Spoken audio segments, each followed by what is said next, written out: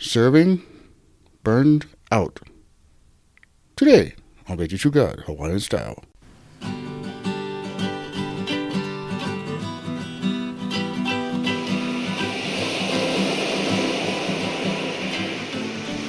Aloha Monday, everybody. I'm your host, Brad Mel, also known as Ida Guy. And I say thanks for listening to the show. Well, today we're talking about trying so hard to keep yourself above water when you serve the Lord. It's a good one, guys. You know, burnout happens to everyone that loves doing the work for the Lord. It just comes because we're human. It comes because we are weak people and we need the Lord to empower us. You know, sometimes for me, I'll share real quick, it's the demands that come all at once. And I'm the type of guy that tries to work hard and give them, and I set goals for myself, and I know can. And that's what God is there for, to help me prioritize the things that I just fail at. And I always fail because it's the order of events I know can see when the events come. Like there's a clear order, but I try to just give them all at the same time, and it does not work. I get buried under demands like that, just like everybody. And I can't figure them out because my normal approach is just work hard and work harder, stay steady. But it don't work. There's a point when I get, and I in the moment, where I start drying up and I say, that's it. Father God, help me. And I should have done it in the beginning like that. And I've learned that. We read in James 1:5, if any of you lack wisdom, you should ask God, who gives generously to those, all without finding fault. He wants to help us. And I've learned it. I'm much better today. You know, the manao here, guys, this is a real bad problem with the church, especially with volunteer work like that. You know, the people that don't get paid and the people that get paid, same. We have these psychological and emotional distress times that come to us. Church work can be hard just because there's not enough help. And the pastor himself can be drowning and dwindling attendance, missing budgets, stuff like that. That's real. You know, a situation like this can make some leaders just lose their passion to even do their job, to get up in the morning. And when you find yourself in that hard spot like this, you know, the Word of God is the best place to go. And just see what He has to say about it. And a good passage for this right here is Isaiah 58:11. The Lord will guide you always. He will satisfy your needs in the sun-scorched land, and He will strengthen you and your frame. You shall be like a well-watered garden, like a spring whose waters never fail. Spiritual burnout is real. It's not always someone's got sin in their life that they're hiding. There are signs that come to us, and we just don't know because we're doing what we're supposed to do with the Lord, what we're called to do. So here's a few signs that show, if you don't know yourself, that you're approaching that burnout like that. Not sharing the situation with your leader when it first comes. You know, it's like the analogy I like to use for this is like, say we're on a boat and you go down below the boat and you see a little hole behind the door, but you don't say anything because it's so small. You're like, I don't want to bother the captain up there, so I'm not going to tell anybody about this.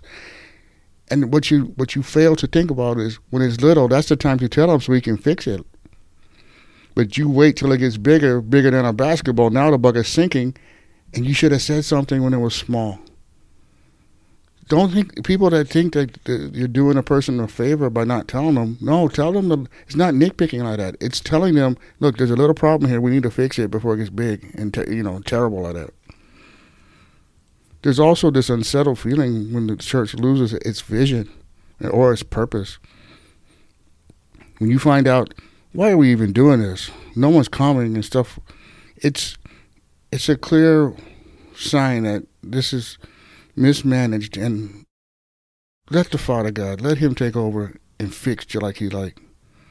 And another one is wrong motives. If you like that effort, and you like people praising you, and you feel good about it, and you don't tell people that, deep inside you're struggling, that is a bad thing too. And the last thing here is church tradition. Nothing can dry up a church faster than having the older generation not want to let go of the traditions, and the younger ones coming in like, bro, that is old. This is something new that we're doing here. It's the same belief, just worship different. And they don't want to let go of that tradition. And that's another thing that can divide the younger generation. And pride, same. Pride gets in the way, and everything's all kapakahi from there.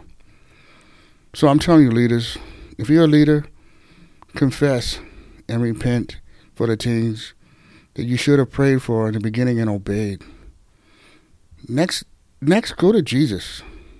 I'm telling you right now, in Matthew 11:28, it says that his yoke is easy and his burdens are light. He lightens the load so you don't feel it anymore, but it's still there.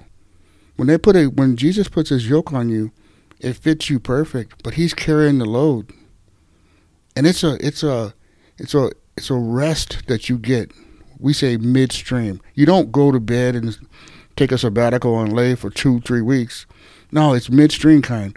You get this rest while you're going, while you hella on. And it works. Guarantees.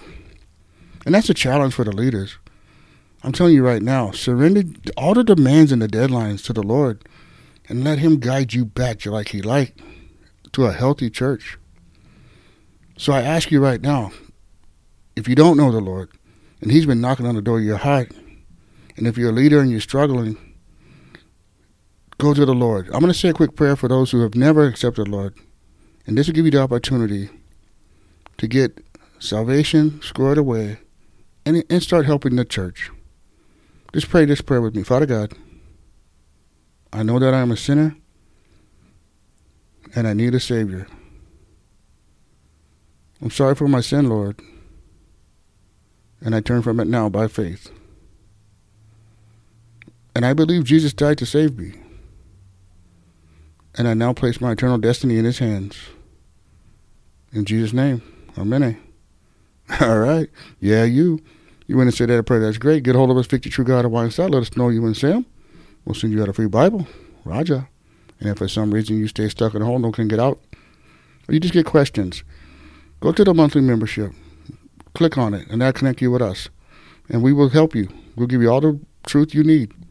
And tell a friend about Victory True God of Wine Style. Let them know. Hey, we're coming back Friday, going deeper in this subject about burnout like that. And always I like to say, Malama Pono, everybody. Take care.